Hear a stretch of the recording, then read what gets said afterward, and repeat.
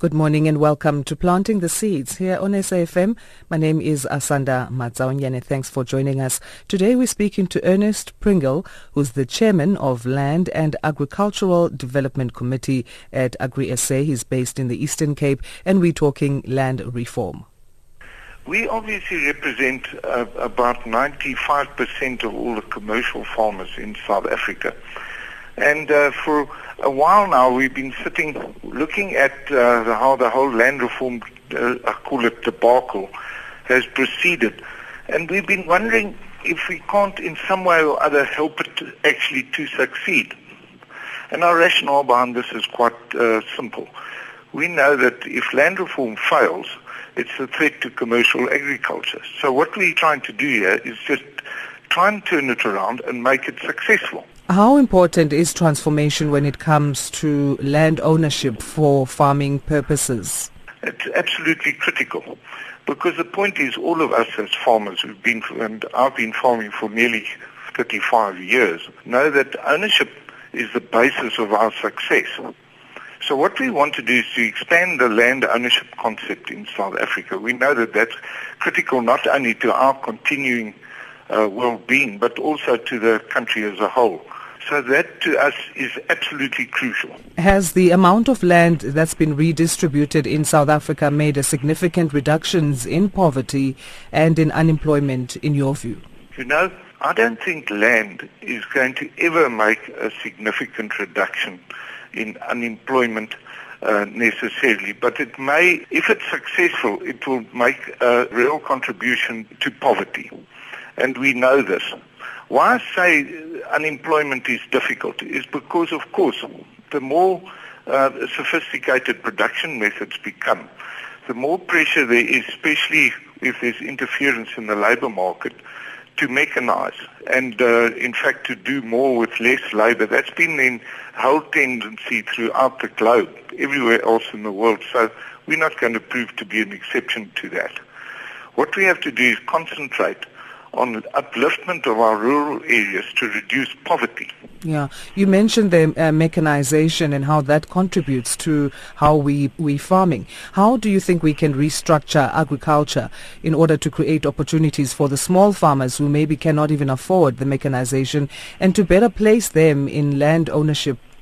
I think we can. And I think it's very important here that when we're talking about small farmers, that we understand that we're talking about intensive agriculture. You know, smallhold farmer is, of course, a relative term. If it's in a well-watered irrigation zone, a smallhold farmer will basically just have 10 hectares and be able to live off it. But in our more extensive areas where water is a problem, of course, smallhold could be anything of a couple of thousand hectares and still be barely viable. So we must be careful how we define smallhold farmers. But that point aside, I do think that there is tremendous potential for smallhold farming in our coastal areas where rainfall is higher, and along adjacent to and in our irrigation areas where there's access to water. So those are the areas we must concentrate on if we want to expand the number of farmers, to include smallhold farmers and to increase their numbers. What about the fact that a lot of transferred land remains unused because of lack of capital and lack of know-how? How do we address this and further prevent it in the future when it comes to farmers getting land and they just, don't know what to do with it? I think we need to avoid this at all costs. And it's this particular angle where Agri South Africa, where we figured where we can actually make a difference. Because if it's done in cooperation with us, the existing commercial farmers, we can help to ensure that those projects are successful. But we've all learned from bitter experience, and I think the whole country has learned from bitter experience, that leaving this to government officials and their departments is just asking for a disaster to happen. So we have to change emphasis. We've got to get land reform conducted at grassroots level. Besides AGRISA offering support programs and services, do you think generally in the country we have programs and services that are enough to cater to those who need them? No, it's hopelessly insufficient.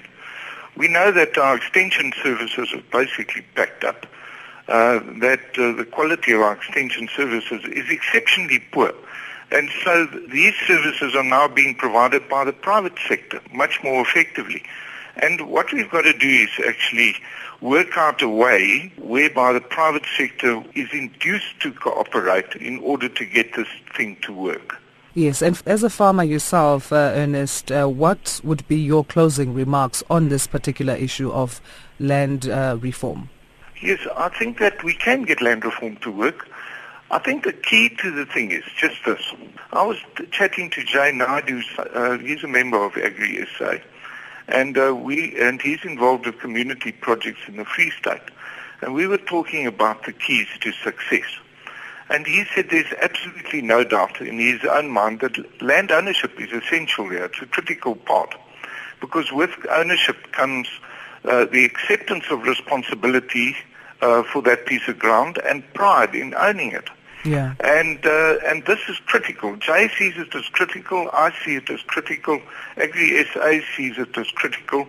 We've got to expand this concept to include particularly our black communities who've been deprived of land ownership and still continue under this government to be deprived of land ownership. We need to do away with this idea of leasing land. And we need to cut land into basically viable units which we transfer ownership for. And my idea is that you can assist in the initial phases to obtain land. But at the end of the day, they must be in a position to utilize that land to actually gear or expand their businesses so that they, in the end, become self-sufficient farmers. And we will never get this right if we don't transfer land ownership. All right. No, thank you so much for your time, Ernest. That's where we're going to leave it for today. Thank you very much. Ernest Pringle is the chairman of the Land and Agricultural Development Committee at AGRISA EC.